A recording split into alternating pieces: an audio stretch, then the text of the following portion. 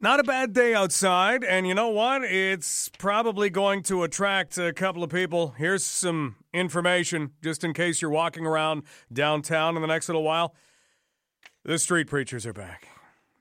I'm not sure they ever left. In fact, I'm pretty sure they didn't. We talked when it became public news that nuisance charges had been filed under the new bylaw that had been created, that these individuals faced up to a $10,000 fine. That should be a deterrent, shouldn't it? I don't know about you. If somebody knocked on my door and said, yeah, what you're doing, that could result in a $10,000 fine. You know what I would do? I would stop doing whatever that was. I don't care if it is catching fish, which I don't do well, shoveling my driveway at the wrong time of day, having a basketball net extend out over the road. I almost got into trouble for that one time. We moved the basketball net. You know, that's fine. Whatever I'm doing wrong, if I can see that, it's probably not anything I should be doing, you're going to change your behavior. Unless, of course, you firmly believe in it. I mean, there was a story that came out late yesterday regarding students at Lord Roberts not being able to use the playground equipment from this age to this age. We all have to remember that the Board of Education, doesn't matter what board, that's why I'm calling it the Board of Education, doesn't matter what one, is all about liability. Anything that is going to produce liability, nope, not interested. And that's just the way that schools operate these days. Is it the right way? Probably not. Is there another way? I'm not sure there is, because that's how they operate. If they can be liable for something, not going to happen.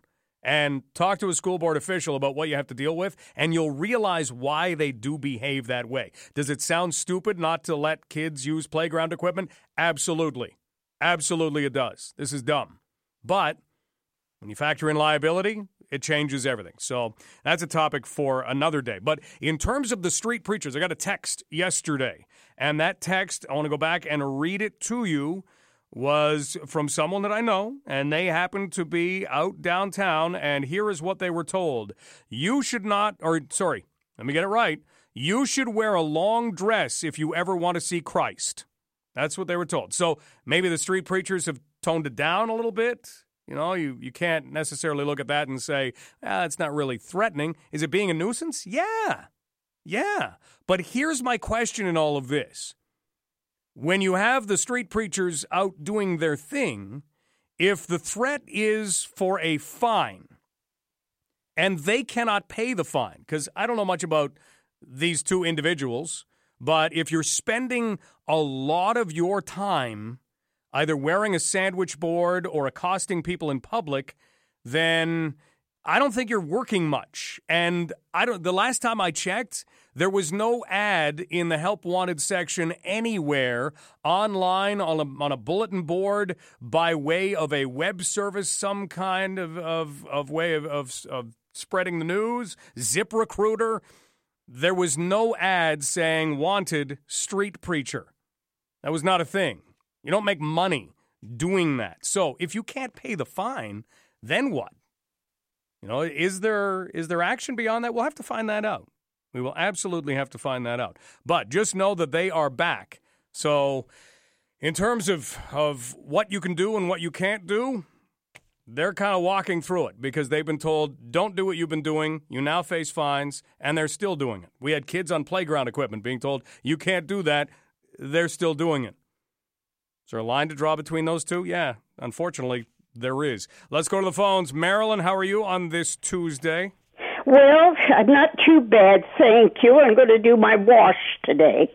But anyways, what I called up about were those two nuts who are not preachers, who have not got degrees in theology.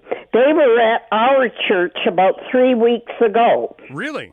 And, you know, we have a brilliant pastor. I wouldn't drive 10 to 15 miles to church. Now, Marilyn, on a Sunday. Were they inside the church or were they outside the church? Yes, they were inside the church. Okay. And we have a very brilliant preacher and a good staff. Anyways, they started arguing with the preacher, and they were put out, and the next time they come, pardon me, they told one woman she shouldn't have slacks on.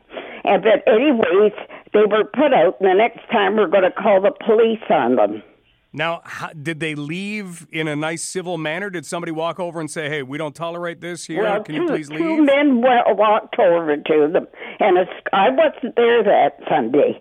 But anyways, of course, I got to know all about it. I wish I had been there. I would have thrown them on my walker, and I would have thrown them right out. I'm telling you that because I wear makeup. And I wear slacks all the time now because they're comfortable for me. But I think it's appalling. And apparently they're doing that to all the churches. But so this is their new strategy, showing up at churches and arguing with preachers? Yes. We're not the only church. I go to Ford City Bible on Wonderland Road north of Fanshawe. It's about a block and a half. And it's really building up around our church now. But anyways, it's a lovely, peaceful church, lovely people. We're not fanatics. And we have a brilliant pastor and assistant pastor. And lovely, lovely people. They had no business coming into our church or any other church, but they have been to other churches. Interesting, Marilyn. I hadn't heard this. Thanks for raising this. You have a good day. Well, you too, dear. Take care. Bye-bye. Bye-bye. 519-643-2222. Dan, you wanted to have a word on this. Hey, Dan. Oh, hello. Hey. How you doing? Pretty good. Yeah, just those street preachers. I know money is trying to deter them, but one of those guys, he's the son of the Tricar owner. Yeah, depends on which ones we're talking about. I don't want to point any fingers exactly because I don't know that that the two individuals that we keep talking about are the ones that are connected that way. What would you do? What if they're going to continue to do this despite the charges? What would you do? I don't know. I would do something a little more than $10,000, that's for sure. Because you don't care about money. Yeah, and I think that's the issue. If they're going to stand out and keep doing it, even under the threat of a $10,000 fine, there isn't much that's going to stop them. Dan, thanks so much for the call. Richard, last word on this. I got a question, Mike, that has never been answered, and I'm not pointing fingers at anyone, but I would like to ask a question to London's top bylaw officer by the name of Urs Kratolik. This has never, ever been mentioned. Why were we in London, right? Why were we able to set up a massive sting operation, and we brought down a cancer driver and forced her to come into full compliance with the law? We slapped her right with a $3,000 fine, and if it hadn't have been for a former Ward 4 city councilor, Stephen Orser, who came to her aid, I don't know what that particular lady would do. So if we can bring down a cancer driver in this city, right, who is breaking our bylaws, right, why can't we bring down a couple of street preachers, right, who are yelling obscenities, right, at women and children? That question has never been answered, Mike, and I would certainly love to get an answer to that question. You have a good afternoon, Mike. Richard, thanks for the call. You know what? Just in thinking about it, I think if we're to look at the cancer driver story that you were talking about, I think it's more that person was willing to stop once they were discovered. I think that's probably what it comes down to. These two appear unwilling to stop. They're back out there. I don't know whether you want to weigh high as you walk by downtown. Lots to get to on the show today. I can't wait. In about an hour and 25 minutes, we're going to talk with Global National reporter Abigail Beeman. We were talking about Donald Trump, U.S. president, last week, and I always think that Donald Trump would do himself a big favor to have his speechwriter write a speech. I don't even know if he has a speechwriter. He believes that he can get by without it.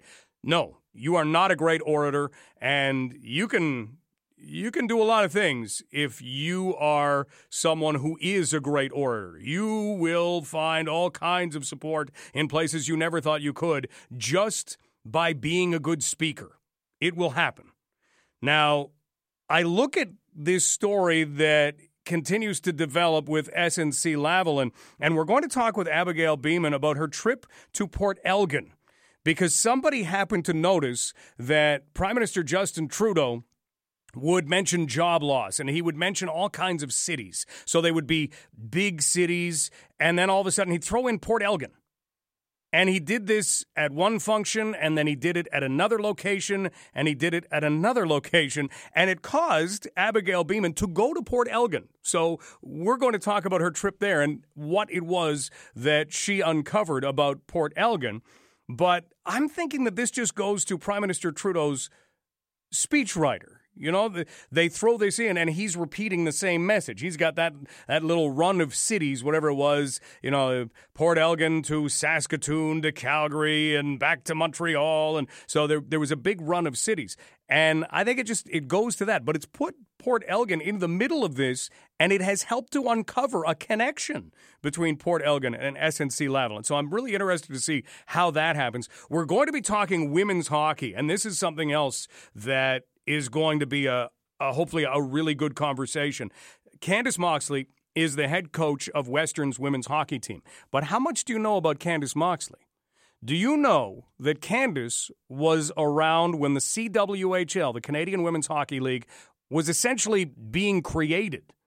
So she was there right from day one. And they're trying to drum up sponsorships. And this thing did get going. And now this past weekend, it was announced, that's it. No more Canadian Women's Hockey League. The one thing that has been talked about is we've had two rival women's hockey leagues for a while. Canadian Women's Hockey League and the National Women's Hockey League in the United States. And there's been a lot of concern about that. You can't have two rival leagues. The National Hockey League had the WHA for a while. What happened there? The WHA was a bit of a mess, but eventually 4 teams were absorbed by the National Hockey League.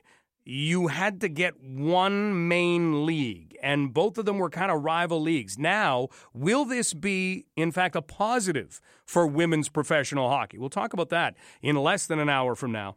And we're also going to find out more about Run for Retina.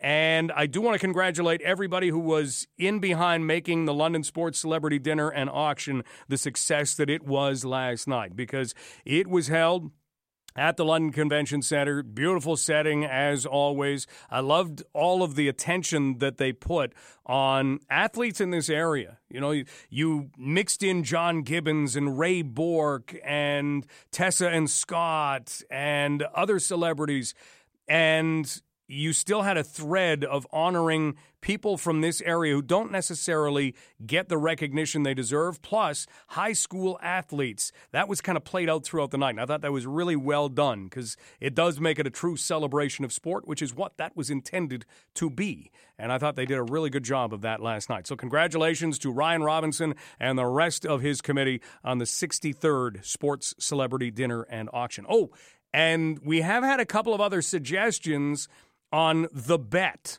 If you missed it yesterday, I'll recap this in a minute. And I also want to talk about something else we didn't get to yesterday, license plates, because it seems more and more, I keep waiting for this to have been an April Fool's joke yesterday or just a story that kind of fizzles out, and it doesn't seem to be fizzling. Changing the wording on Ontario's license plates. This is not a good idea, and I don't like the ring of what's being suggested. We'll talk about that next. This is London Live on Global News Radio, 980 CFPL. Couple of words. I want to thank Mike, because Mike has given a great idea for the bet. We're putting together a friendly bet. At least I am. The Knights take on the Guelph Storm in round 2 of the OHL playoffs. Series begins on Friday night.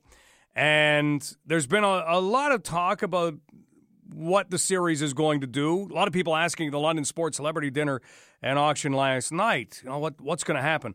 I honestly think you can make an argument, and this is not a cop-out. I honestly think you can make an argument for all 8 teams that are left to win an OHL championship. You know, if there's anybody that maybe is in tough, it's Oshawa, who traded 2 of their best players to the team that they're facing in the second round. But you can make an argument that any one of the teams could win a championship and be right. So, in terms of the Knights and the Storm, we are part of the Chorus Radio family. And we happen to broadcast Knights games. In Guelph, Chorus Radio broadcasts Guelph Storm games. And so I want to do a little friendly bet between myself and Larry Milotte. And Larry has said he's up for this, but he doesn't want the face painting that was suggested yesterday. Craig suggested waxing. I didn't mind that. I think losing a bet, and maybe it's just because I'm confident in this. I feel confident, but I think losing a bet should involve some sort of slight pain, not horrible pain, but at least a little bit of pain, or shame. One of the two. Otherwise, it's not a fun bet. You've got nothing in the game. You know, if it's just, I don't know, if it's an apology or here's a cheer, that's not enough. That's not being suggested. But Mike emailed in and he said, do you remember the Mighty Ducks movie? Do you remember when they tied the goaltender Goldberg to the net? That's what you guys should do. The loser of the bet has to be tied to the net and the other guy gets 10 free shots. You would be wearing goalie gear. I don't mind that at all. Now, I'm not sure that my good friend Larry Milotte is going to go for it. Could I do one thing or put one thing on the line and Larry put another thing on the line? Is that a legitimate bet? And by the way, if you do have any suggestions, you can email Mike at 980cfpl.ca. So that's where we sit. I'm willing to, you tie me to the net, fire 10 pucks at me, go ahead. Yeah, I think that's a good show. That is a legitimate end of a bet if you do not win.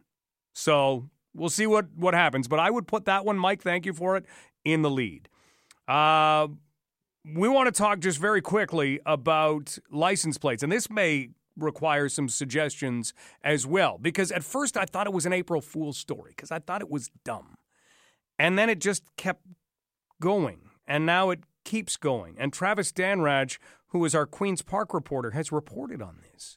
The idea that we would change the slogan on our license plates. First off, I'm not paying for a new license plate. Sorry. Mine are fine. You know, we have a couple of license plates. Both are fine. I don't want to change these things. But we used to have the slogan, keep it beautiful. Then that was changed to yours to discover.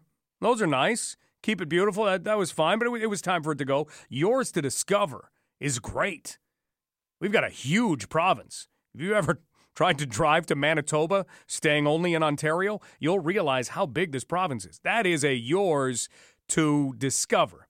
Now, we get the suggestion that Premier Doug Ford wants to make this open for business, that he wants that to be the license plate slogan. Is there a cheesier and worse license plate slogan anywhere? I've looked up all the ones that they use in the United States. It doesn't look like they have many slogans in Europe, but all of the ones they use in the United States, even the ones that are rated worst, are not like that. That's bad. That's not what you want. Even Al just emailed in saying nothing but a Ford vanity project. Huh? I like that. I like putting that in, the vanity. This is not something that is going to help Ontario at all. Open for business. You're going to have anyone visiting saying, what does that even mean, open for business? That's not what we need. So the idea that, first off, it would be changed. Secondly, how long would it actually take? We did look this up, and it wouldn't take as long as you think for you to start to see some of these license plates, because I think it took 6 years when they put in the 4 letters. Remember when we used to only have 3 letters and then 3 numbers? When they started putting in that extra A, I think it took 6 years to run through all of the A combinations. 6 years?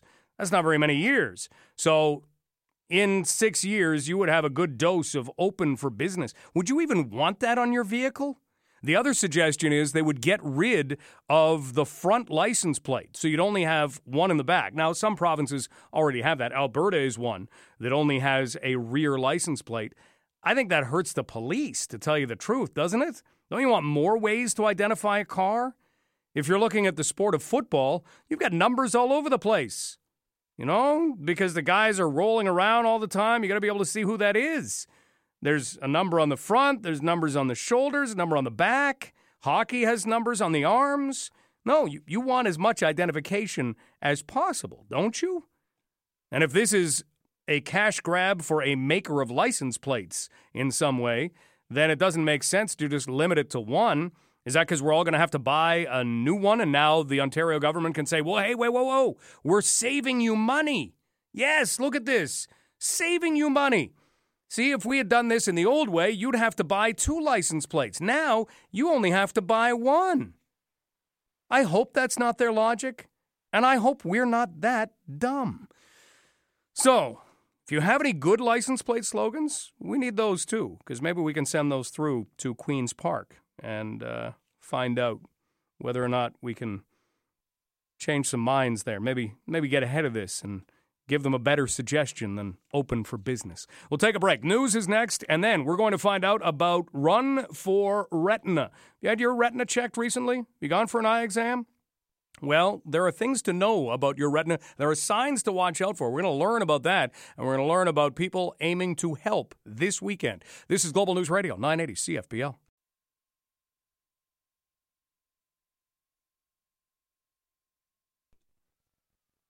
Matt McInnes is producing the show today. Matt just took a call during news, and thanks for this. As you come over the bridge from Detroit into Windsor, there is apparently a new billboard that says, "Welcome to Ontario, open for business." We knew these were coming, didn't we? But now that it's here, I don't like it. I don't like the image that portrays. It's sleazy, isn't it? Open for business. It has negative connotations. I don't like that that's my province. Was this run by any focus groups? You know, everybody can hate focus groups, and let's get some people together and put them in a room and see how they think. Yeah, but sometimes that's good, because then before an idea actually gets out there, you can vet it. You can say, hey, what do you think of this? I don't like that at all. Okay, then we won't do that. You know, if one person hates it, maybe it's just a person. If all people hate it, is there anybody? Can you find me someone, please? If you are that person, you have to let us know. Do you like that slogan? Do you think open for business is a positive for Ontario? Sleazy. Or am I just reading something into this that I shouldn't be? They're just words. No. I want my province, you know, think about Michigan. Something as simple as Pure Michigan. At first you would have thought, I don't know about that one. Pure maple syrup, maybe, not Pure Michigan. But now it's grown on us, hasn't it? Has a lot to do with Tim Allen. So I'm wondering, is it too early on if they start using open for business? Will that just grow on me? I don't think so. Sleaze. That's what it says to me.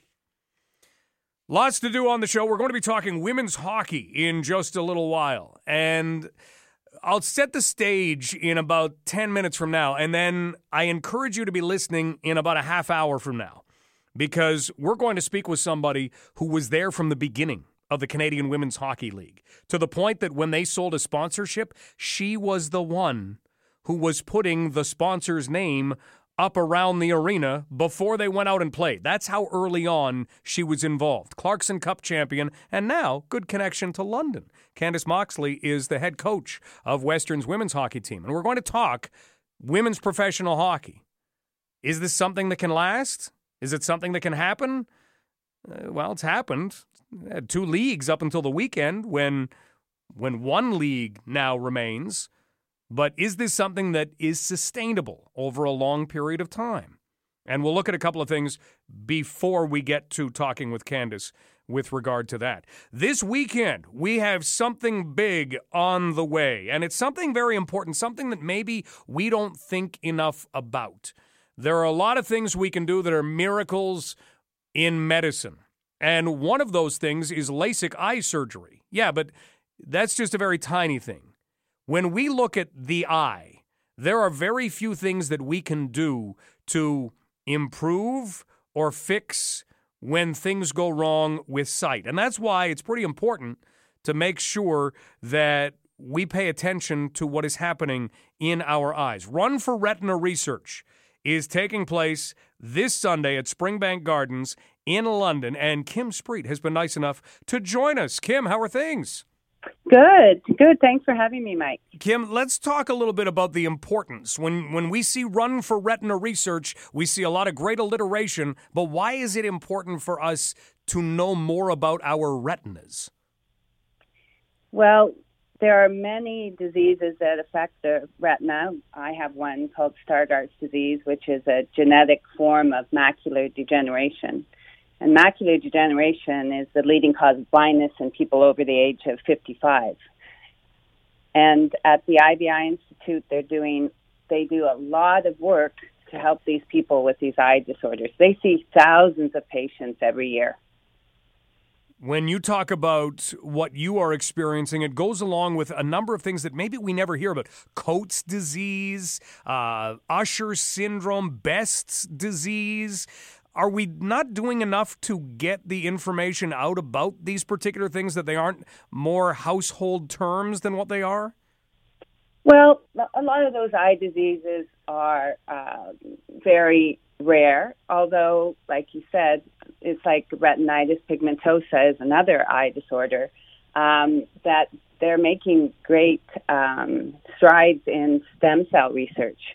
So you will hear more about those eye disorders as the research continues.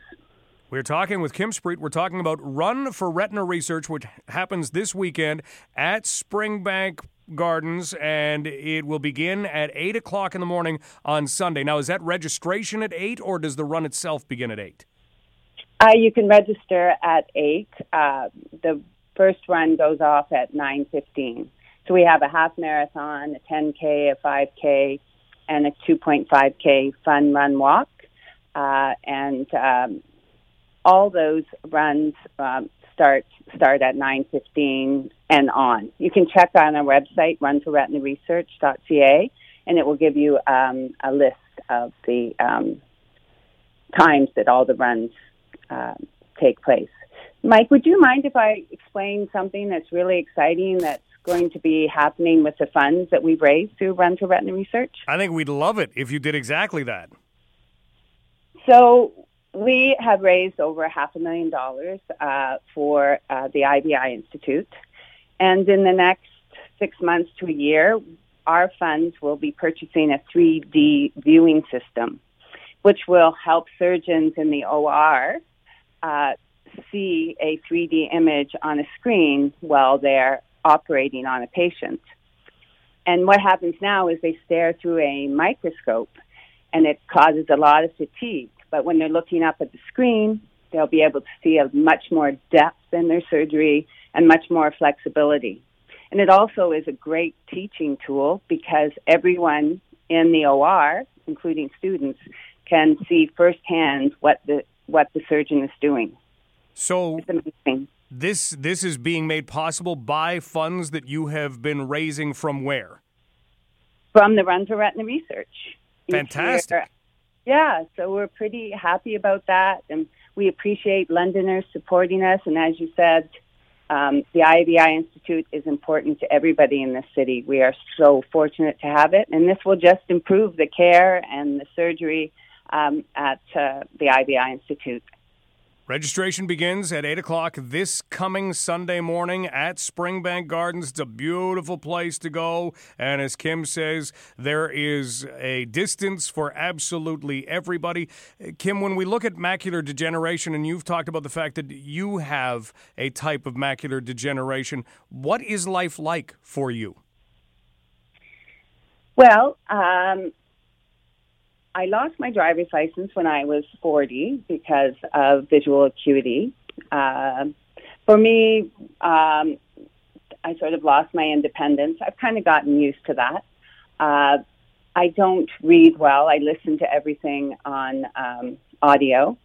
And I have real problems seeing people's faces, so I'm really big on voice recognition. I've kind of adapted to this eye disease. I can't say I'm not frustrated at times because not driving, but hey, I'm very lucky. I have my health in a lot of other ways, so it is what it is. But I'm legally blind, and that's another thing. People forget there's so many degrees of blindness. I can see quite well, and I'm legally blind. So we should be more aware when people say they can't see something, that we really don't understand blindness that well. Kim Spreet joining us as we talk about Run for Retina Research. Just got an email from Ron. He said he worked with you back at the CNIB years ago. He said to say hi and good luck. Kim, is it a point at which you still hold out hope that there could be something that helps to reverse your condition?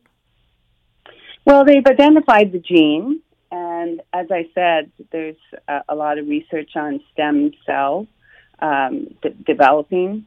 If I see it in my lifetime, I don't know, but I think a cure for a lot of eye diseases is on the way.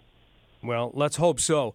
Kim, we want to wish you the best of luck. Again, registration, 8 a.m. Is there a minimum donation or a way that people should be collecting donations between now and then?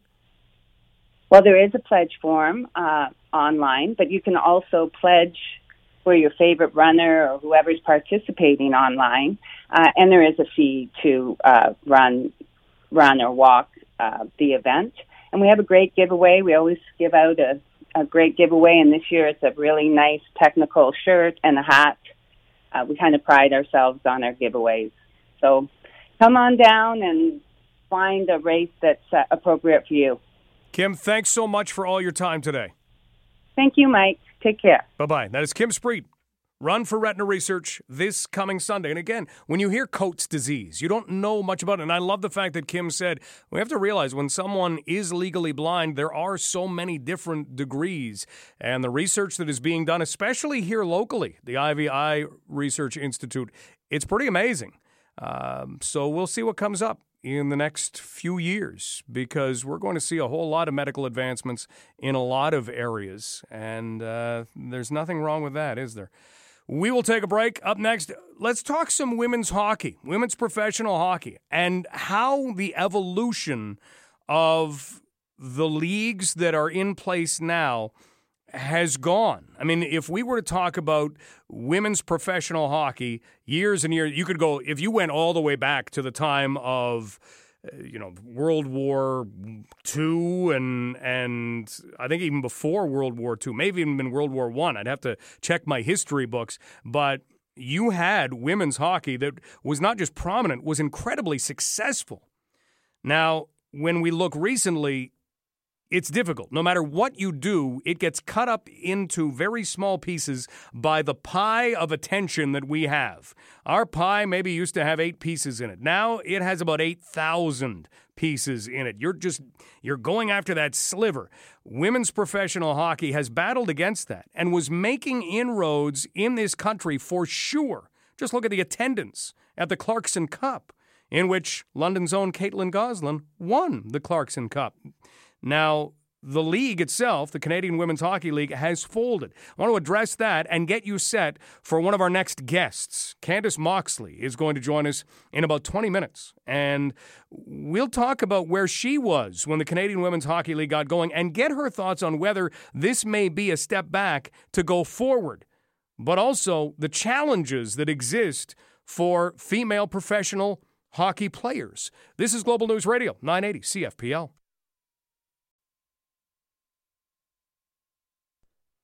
We have an awful lot going after our entertainment dollar these days, don't we? If you operate an entertainment-style business, you know how tough it is. And if you operate any business, what do you need in order to succeed? You need clientele. So if we were to turn back the clock 20 years, 25 years, we still had a lot of competition for the entertainment dollar, but things were a little bit different when we look at clientele. If we want to open a store and we want to sell red scarves, that's it. That's all we're going to sell. Forget all this marijuana stuff. Let's sell red scarves. Okay. We may have 1 or 2 people who come in and say, I really like your red scarves. They're very comfortable. I really enjoy these. But chances are we're not going to have the number of people that we need in order to use our red scarf store and put food on the table. That's not going to happen. Now, when you look at women's professional hockey, I think if you rewound time enough, you would find a point at which you could say, yeah, you're competing for the entertainment dollar against hockey fans who are getting their fix from the National Hockey League primarily, or who are getting their fix from major junior centers and major junior hockey. They are getting their fix from other junior hockey or the American Hockey League, if that's near to you. It was difficult for them to find fans because you have to have somebody willing to buy your product. And the argument always had to be, if you had an NHL game on versus let's use what it was, Canadian Women's Hockey League game on, you're going to have more people interested in that Canadian Women's Hockey League. But what have we seen over the past 20 years? We have seen this massive rivalry in women's hockey, Canada versus the United States. And when there is a women's Olympic game on featuring Canada and the U.S., you don't miss it. You watch that game and you enjoy that game. Those are phenomenal games. We had a game here at Budweiser Gardens, and it was sold out, and it was a great game. Now, the difference is, I think we've got more of the population that has recognized, hey, I like what I'm seeing.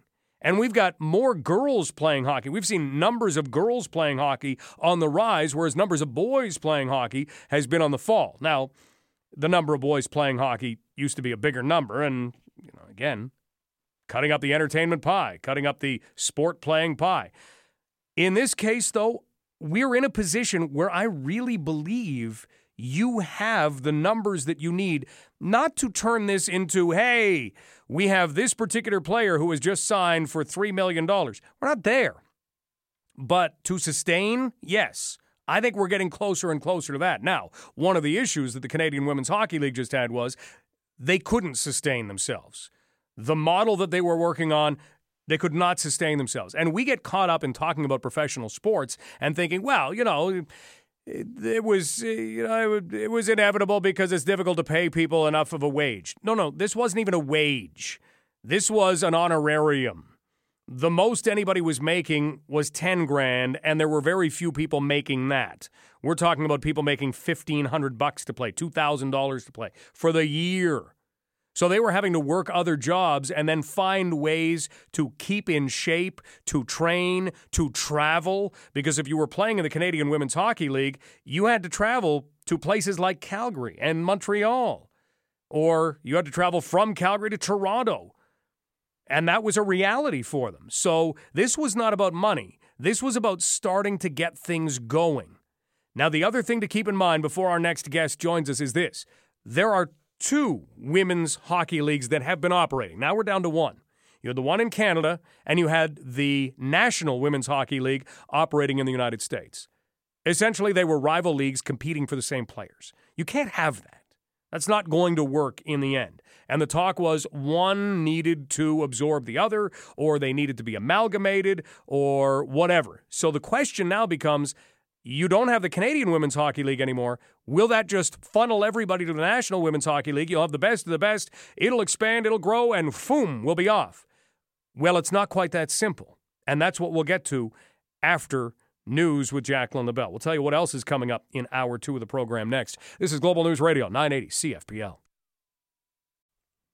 Coming up next hour, we are going to talk with Abigail Beeman about her trip to Port Elgin. This is a neat story because Prime Minister Justin Trudeau kept tying Port Elgin into SNC-Lavalin. Well, there is a connection. And Abigail Beeman went to Port Elgin, found that connection, and will enlighten us on that. That's coming up in about 45 minutes from now. We will talk with Candace Moxley, head coach of Western's women's hockey team, but one of the pioneers of the Canadian Women's Hockey League that has now ceased operations. But what does this mean for pro hockey for female players? And we have a lot of aspiring players in this city. The London Devilettes program is one of the best female hockey programs anywhere. So we'll get her thoughts on that.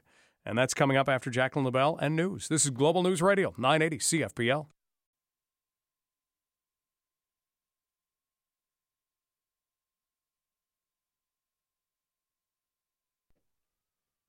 We are going to talk with Abigail Beeman, Global National reporter, Ottawa bureau chief.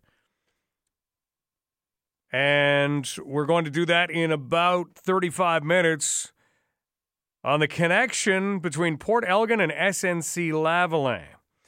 But even before that, let's have a conversation about the Canadian Women's Hockey League. Before news, we gave you a little background. And it's easy to say, well, something like the CWHL has to be able to support itself through ticket sales. And I think that was true 20 years ago.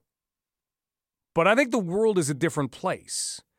And I think that we may be in a position to see people go and choose a women's professional league over other choices of entertainment. I think we have enough hockey-playing females who are turning themselves into hockey-watching females who, if you have the ability to live out the dream of saying, hey, I could one day play professional hockey, I'm going to do that.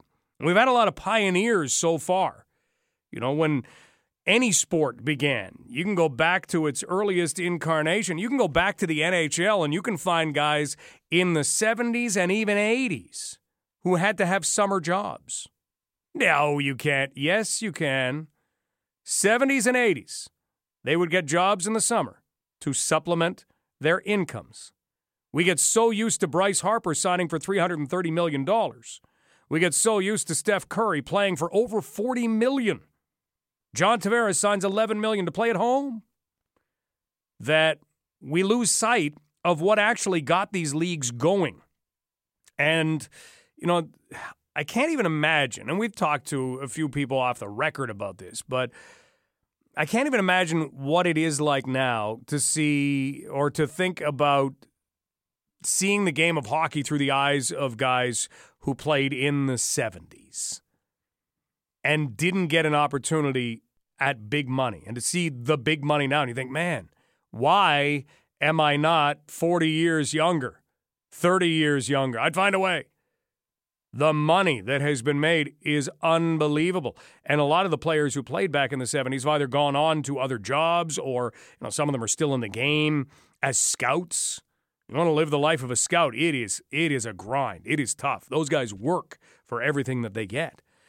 So in seeing the way that the Canadian Women's Hockey League was starting to take hold, you look back at the Clarkson Cup, they had a great crowd. They have games being shown on TV. You have young female players able to point and say, that's a role model for me. I would love to be able to do this. Now, it hasn't been that easy because there isn't the $330 million. There isn't even million. There is hardly even thousand when you talk about salaries. So it's not been about that, but it's been about building the game. And we happen to have a great London connection to the building of the Canadian Women's Hockey League that has now ceased operations and has created a lot of questions going forward. We'll ask some of those questions, and we'll also go back in time a little bit with Candice Moxley, who is the head coach of Western's women's hockey team. One of her players, April Clark, was honored last night. We'll talk about that. But Candice, first off, how are you?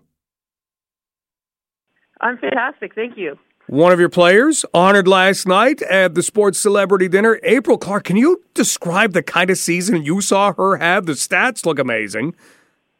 Oh, yeah. No, she was fantastic for us this season. I mean, she came in with this determination to just go out on the ice and prove herself every night. And she was definitely a threat.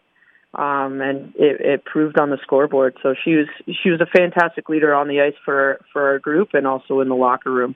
A 20-goal season in the OUA. How rare is that?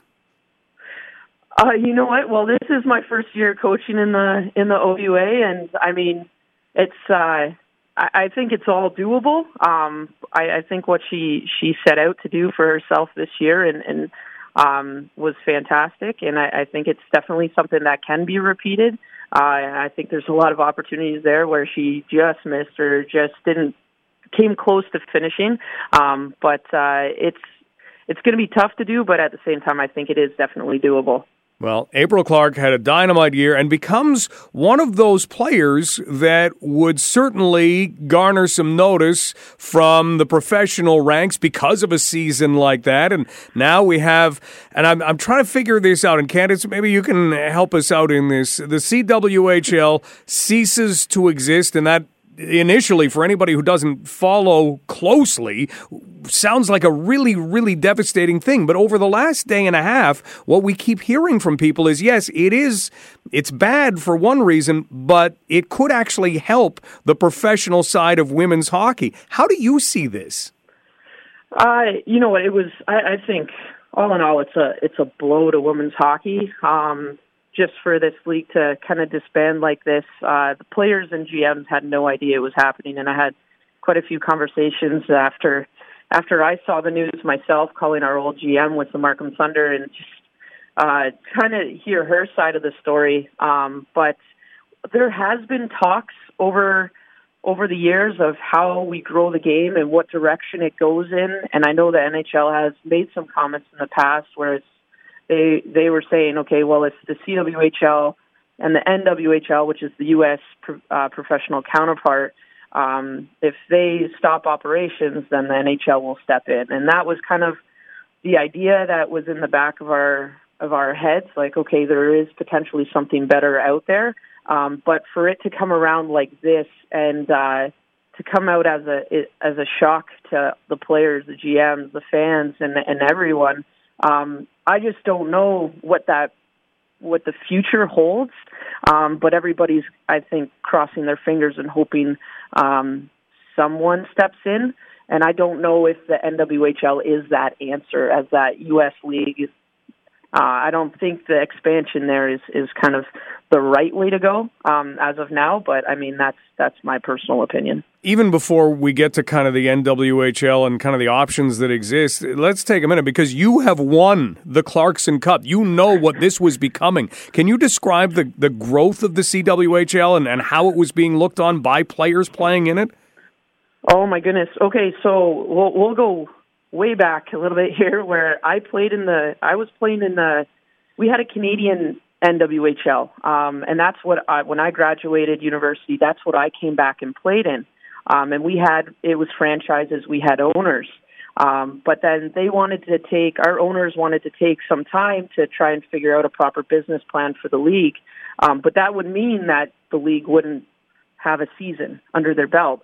And that's when the players stepped in and the CWHL was formed. So I played in the first year of the CWHL where we were trying to get sponsors. We had a board of directors, which was a lot of players, but trying to get this league a foundation and growth to the point where we had Scotiabank was one of our sponsors. I was going out while the Zamboni was going around the rink and half my gear and putting up dasher signs of Scotiabank so that they'd be present in our games in local rinks.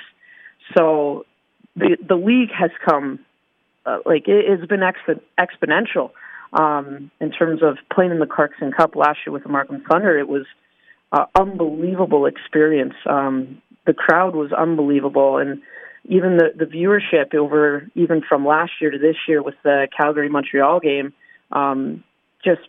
it's just been fantastic. So it's really hard to kind of just grasp what's happening right now.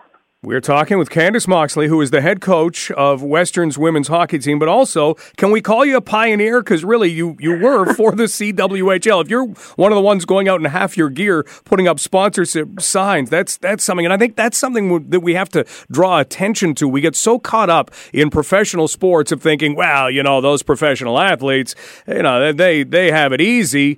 But at the same time, when you're looking at something that is just starting up, we're talking about people who have other jobs, other lives. How do you fit in a hockey schedule when you're not really making enough money to do anything?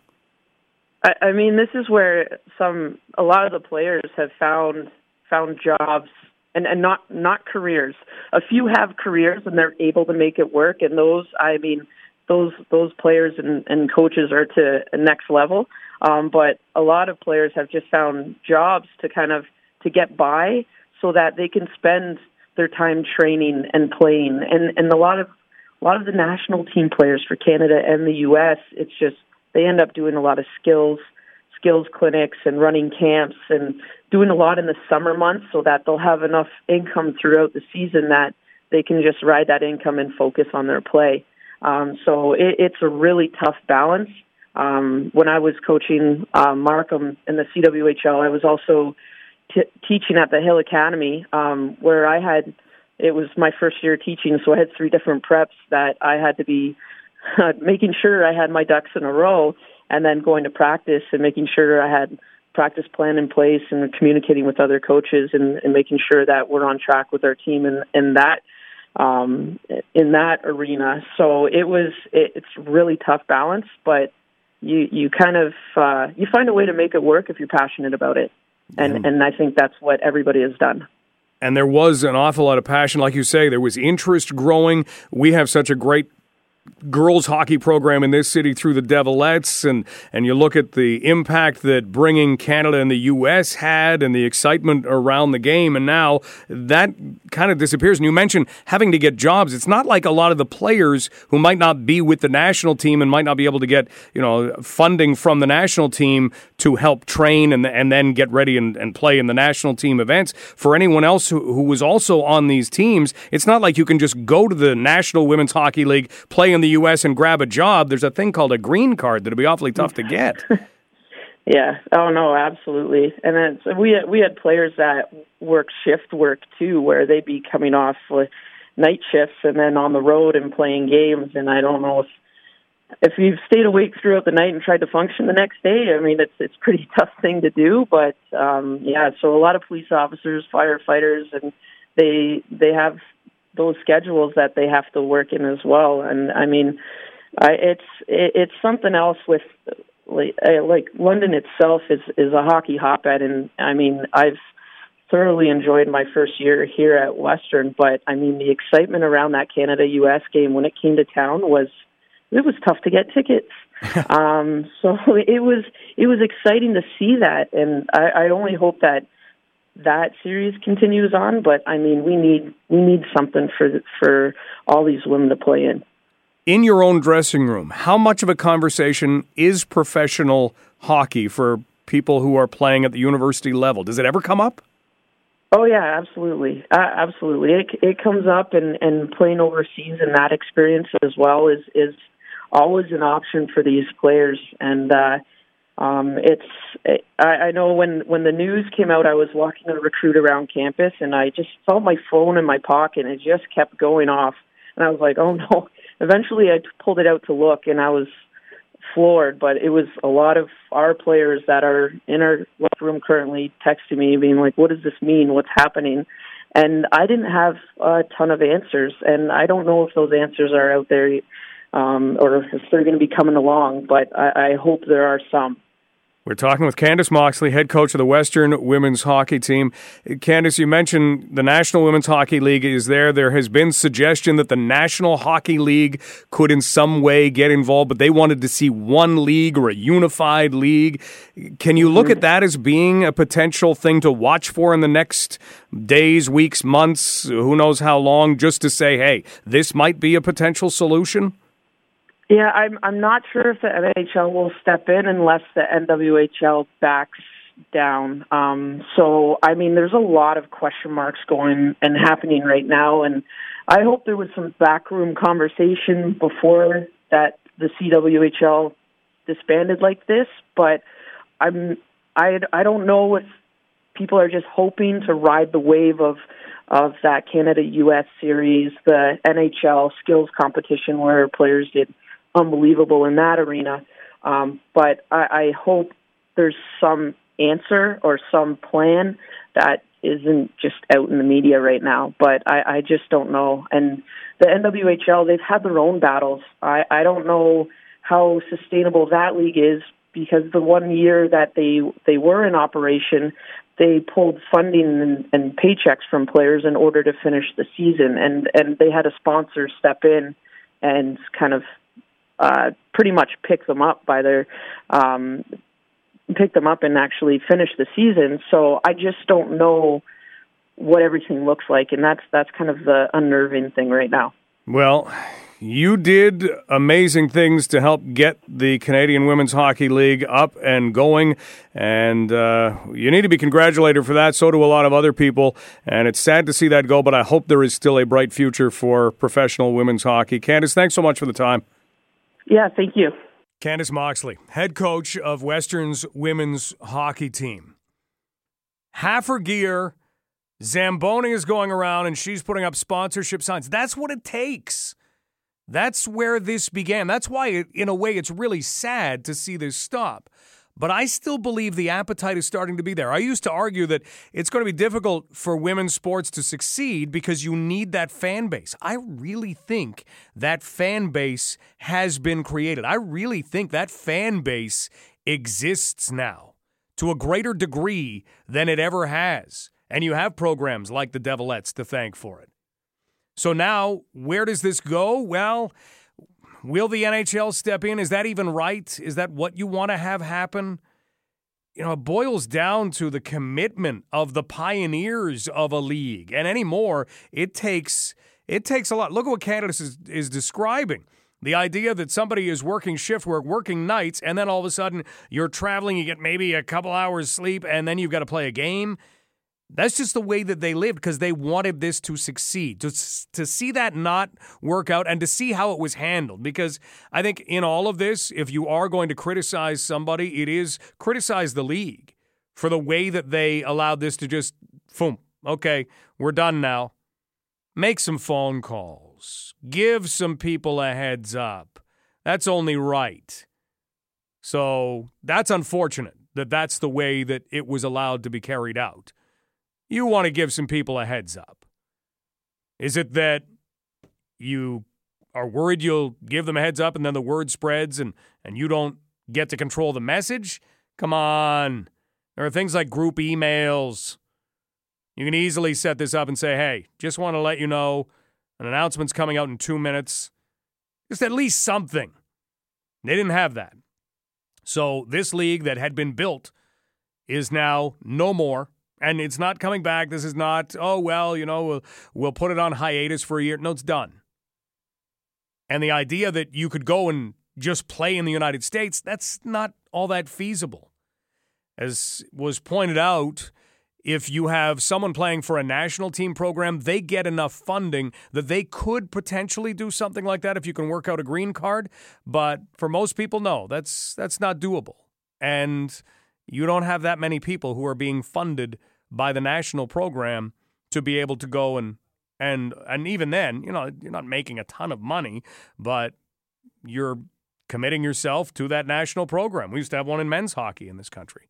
So what do you do with this? That's the golden question right there, because you're not going to attract all of the players. You're not going to bring 75 players out of the Canadian Women's Hockey League. You are going to render most of those players without a job because they can't just pick up and move to the United States. So it's sad in that way because I really believe this was building momentum. But to have one league is what is important. Is it the National Women's Hockey League? There are a lot of people kind of saying, nah, I don't really like what's happening there. Maybe we need a new league. That's happened before in sports. We'll see. Let's take a break. We will talk more about what is coming up. We're going to visit with Global National reporter Abigail Beeman. A few other things to do on London Live. We'll update you in a moment. This is Global News Radio, 980 CFPL. Hey, big thanks to Tyler. Tyler sent in a picture of the sign that we were referring to earlier that you can see as you cross the Ambassador Bridge going into Windsor, essentially coming into Ontario. Who designed this? This is awful. I was talking about the Open for Business slogan being sleazy. Somebody else suggested tacky. That's maybe a better word for it. This sign is a downright mess. I'm going to tweet this sign out so you can find that at Stubbs980. I'll do it while Jacqueline LaBelle is presenting the news to us. But here, I just have to describe it to you just in case you aren't on Twitter. It says, welcome to, in a blue banner, And then Ontario under it is white with black lettering and kind of in the Ontario font. That's fine. And then there's another blue banner under it. The Welcome To, the W is capitalized, and then the Elcom of welcome, all small letters. And then the T is capitalized and the O is small. Then you have Ontario, and then it's all caps, open for business. Who designed this? This is the worst sign I've ever seen. If you were over at, say, Fanshawe College and you were taking graphic design and somebody gave this to you, you would fail them. You would give them an absolute F for this sign, saying, no, that's not the way we make signs. That looks awful. Who made this? This is a joke. Take that down. I don't want to see any more of those. News is next. This is Global News Radio, 980 CFPL. Still can't get over that sign. It's worse than anything I could have pictured. Hey, welcome to Ontario. We don't understand basic punctuation. We use more than one font. We kind of piece things together. We just kind of fly by the seat of our pants here. But we're open for business. Huh? Come right this way. Open for business. Right here in the back. I don't want that. I don't want anything to do with that. I think it's terrible. Poorly done. And I'll post this on Facebook too. So, in fact, I am just about to do that as I pick the picture that Tyler had sent. Okay, so it's up on my Facebook page as well if you want to have a look at this poorly designed sign. I don't know who put this together. Come on, you're the government. You can go to anybody and offer them an exorbitant amount of money, and they'll just say, okay, sure. And then if that doesn't work out, if you get it back, you can just say, oh, okay, well, you can keep the money. That's a terrible sign. We'll go somewhere else and we'll just spend more money and we'll make it again. You're the government. That kind of stuff happens all the time. Are you kidding me? Somebody looked at that and said, fantastic. You mean, and here, I'll describe it for you if you haven't been able to see it. At the top of the sign, in white lettering on a blue bar, it says, Welcome To, and both the W on welcome and the T on to are capitalized. What? And then it says Ontario, and it has Ontario in its little font, black lettering, little red leaf on a white background. And then there's another bar in all caps that says Open for Business. Yeah. Have you got the picture of that sign? Yeah, okay. Well, make sure you put a capital T on the two. That'll make it stand out. And, just throw on something at the bottom there. Put on Open for Business. Oh, wait, all caps was stuck down. Don't worry about that. It'll be fine. Nobody will notice. This is terrible. Terrible. Okay, next up, we'll talk about the federal government and something that has been a little messy there, too. SNC-Lavalin. But how Port Elgin actually intertwines. Abigail Beeman, Global National reporter, will join us. This is London Live on Global News Radio, 980 CFPL.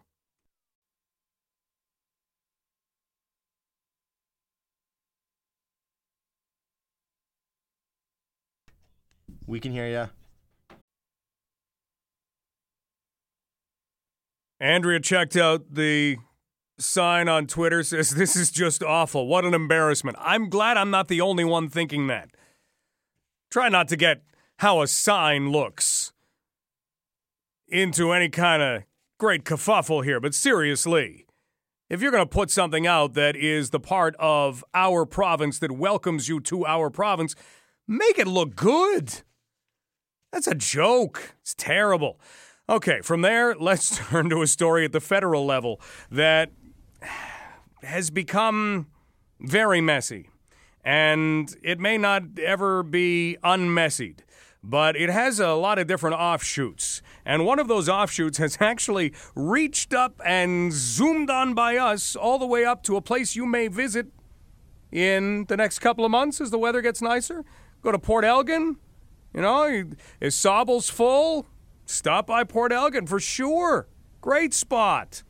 Well, Abigail Beeman, Global National Ottawa correspondent, was there not too long ago, and I would encourage you to take a look at what Abigail has done at 980cfpl.ca and globalnews.ca in reporting on this, but she's been nice enough to join us now to talk about the tie that Port Elgin has to SNC-Lavalin. Abigail, thanks for being here. My pleasure. Happy to be here. Abigail, can you tell us a little bit about how you even decided to seek out a story that Port Elgin somehow was tied into SNC-Lavalin? Absolutely. So I was following the SNC affair closely and listening to all of the Prime Minister's news conferences. And time again, he would say, as part of his defense on SNC-Lavalin jobs, that no, this was not just about jobs in Quebec, but jobs right across the country. And then he proceeded to name a number of communities, Edmonton, Calgary, Regina, but he also named Port Elgin, Ontario. I caught it 3 times. It stood out to me as somebody who used to report in the southwestern Ontario area. I've visited Port Elgin a number of times. I am familiar with it, spent time there. I don't know that everybody across the country is. And so it stuck out to me. And I wondered, why is he mentioning Port Elgin? And of the list of all the places, I took a look at all the places he was mentioning. They all have SNC offices, but Port Elgin was the tiniest by far, with just about 8,000 people. So I wanted to find out, well, how many people work for SNC-Lavalin in Port Elgin, and the answer is that the SNC-Lavalin office is one unit in a small strip mall in Port Elgin, and local politicians estimate we're talking about a dozen jobs. So certainly nowhere near that 9,000 figure, obviously, that you hear over and over again. But an interesting wrinkle to this story is, as many people in the area know, that 20 minutes away from Port Elgin lies the Bruce Power Plant, which is obviously a major employer in town, and SNC has part of the contract for the major refurbishment of that plant, which will unfold over the next few years. So there is an SNC connection in the area. The one in Port Elgin is very, very tiny, but it started to raise some more questions as to whether the Prime Minister was suggesting that there's a threat to nuclear jobs as separate from the SNC question. Interesting. We're talking with Abigail Bimman, Ottawa correspondent with Global National. You can follow Abigail at Abigail Bimman, Bimman spelled Bimman. So, do you expect that this was maybe just something that had been written for the Prime Minister, that he just picked up on this, or was he doing this on purpose, do you think?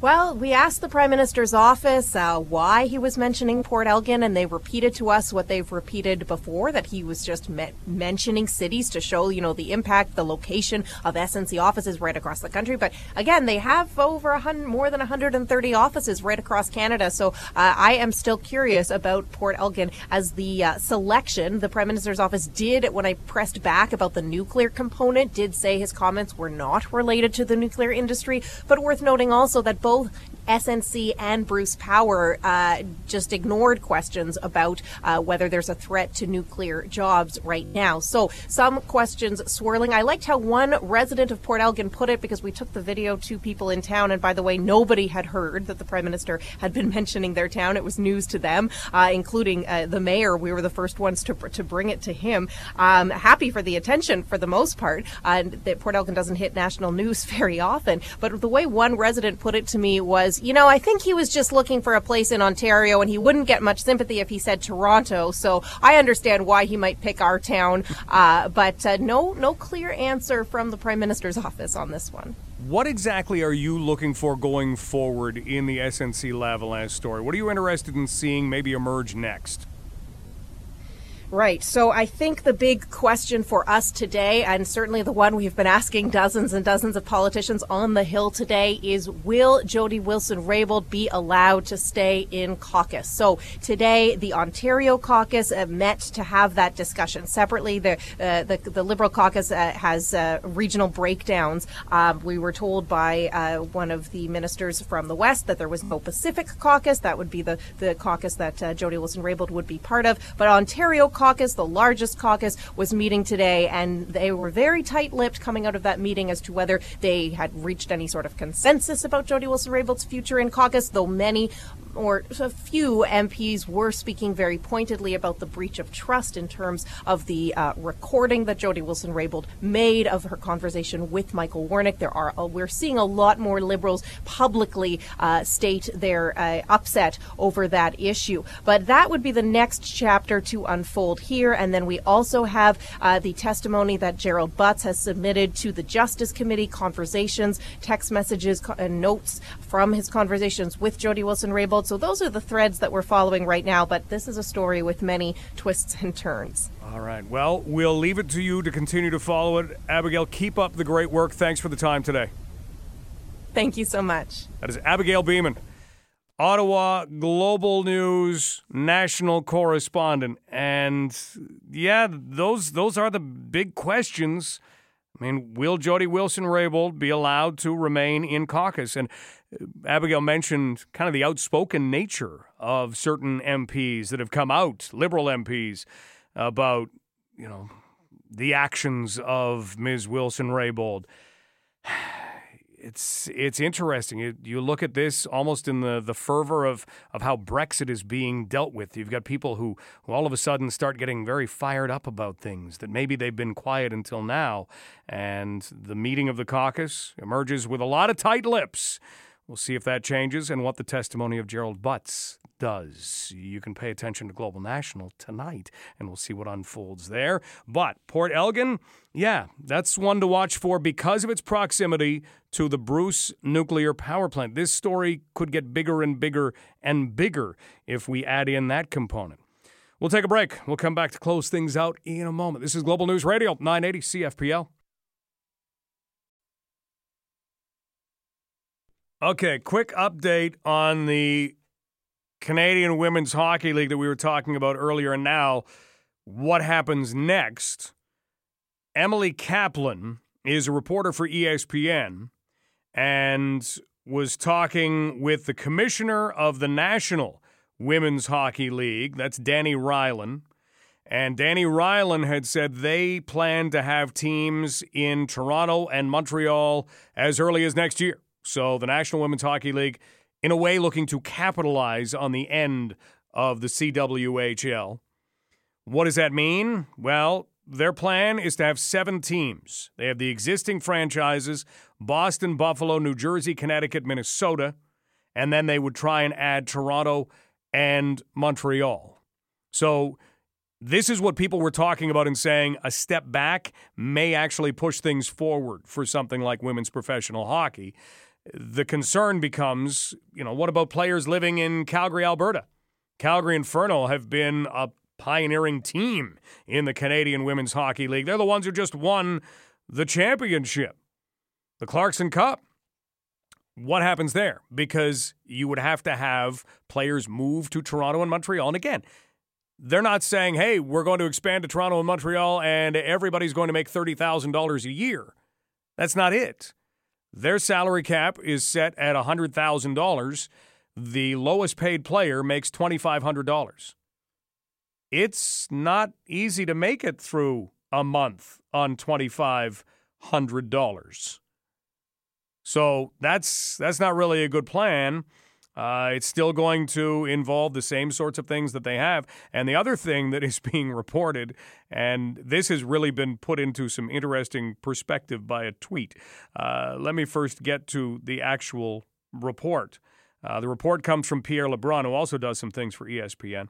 And he says the NHL is going from paying $50,000 to each women's league to now paying $100,000 for the one league remaining. That's according to a source. And someone put some perspective on that with a tweet saying, so, let me get this straight here. The National Hockey League is going to contribute less than 10% of the salary that Tom Wilson of the Washington Capitals forfeited during his suspension this past year, which ended up being 14 games, I think, in total. So, yeah, that's it. I mean, the NHL, it's not their job to prop up the Canadian Women's Hockey League or the National Women's Hockey League. But when you start breaking it down into numbers like that, there's a lot of money coming into the National Hockey League. They now have to think, and this is the thing, now that it's down to one league, They now have to think, okay, do we want to become a big participant in this? Because you have seen the national coverage in both Canada and the United States of this story, and you have seen the outcry and the concern. When something stops and nobody pays attention, that's when you know, okay, well, we didn't really have anything there. When something stops and people pay attention, you had something. So that's what's happening. People are paying attention. People are being outspoken. So you had something there. Now the National Hockey League has to decide whether or not they would like to get in on this and maybe contribute more than $100,000 to one league. There was a poll that came out from Nanos Research, just get you caught up on some numbers. We're not close enough to the federal election to really look at this and say, yeah, okay, this is going to be the be-all and the end-all. But interesting to see that 35.1% of Canadians tracked in the latest Nanos federal ballot tracking said they would vote for the Conservatives in the next federal election. Liberals, 34.6%. So it's basically a dead heat, 35.1 to 34.6. NDP lagging quite far behind, 16.6%. And then you've got the Greens at 8.1, the Bloc Québécois at 4.4, and the People's Party of Canada did register 0.5%. And what they did was they asked a few other questions. They asked whether people would consider voting for each of the federal parties. 49.6% of Canadians said they would consider voting Liberal. 45.7% would consider voting Conservative. And 4 in 10, 40% would consider voting NDP. Preferred Prime Minister, this is interesting. They looked and they said the preferred prime minister actually has Justin Trudeau as the preferred prime minister, and it wasn't a dead heat this time around. 31.1% of Canadians said they would have Justin Trudeau as the preferred prime minister. Andrew Scheer sitting at 26.7%, and Jagmeet Singh at 7.8%. Elizabeth May virtually tied with Jagmeet Singh at 7.6%. So some of the results from the latest Nanos tracking. Interesting to see how you've got people saying, okay, it's a dead heat basically between Conservatives and Liberals, but then when you bring in who would you rather have as Prime Minister, Trudeau still has a significant 5-point lead. Really? Yeah. So does that say something about Andrew Scheer? I think it does. Absolutely. I think it does. Thanks again for all of the ideas on what we should do for a bet between myself and Larry Millot, the two broadcasters of the London Knights and the Guelph Storm on Chorus radio stations. I think the latest one, and this is what I need to know, can you make a bet from one side and have a different outcome on the other? I guess they do it when they have political leaders who say, okay, I'll send you 5 pounds of Atlantic red herring, and you send me 12 of some craft beer that somebody in your city makes. I guess they do that because one of the suggestions that was made by Mike that I really like involves tying the losing broadcaster to a net and the other guy shooting pucks at him. I would do that. I'm confident, very confident, but I'm not sure Larry Millot wants to do that. And I don't want to force Larry into doing something he doesn't want to do. So could he do something different? If you have a better idea than firing pucks at somebody tied to a net, I don't think it's possible to have a better idea. Again, thanks to Mike for that. But you can always email it to mike@980cfpl.ca. Andrea Horvath is on the show tomorrow. We are also going to be talking about a big success story in the hockey world. May talk more about Canadian Women's Hockey League stuff, including speak with a player who just won the Clarkson Cup. See what the life of a player is like, or was like, before the league folded. Thanks to Matt McInnes. London Live brought to you by Courtesy Ford Lincoln in London. News is next on Global News Radio, 980 CFPL.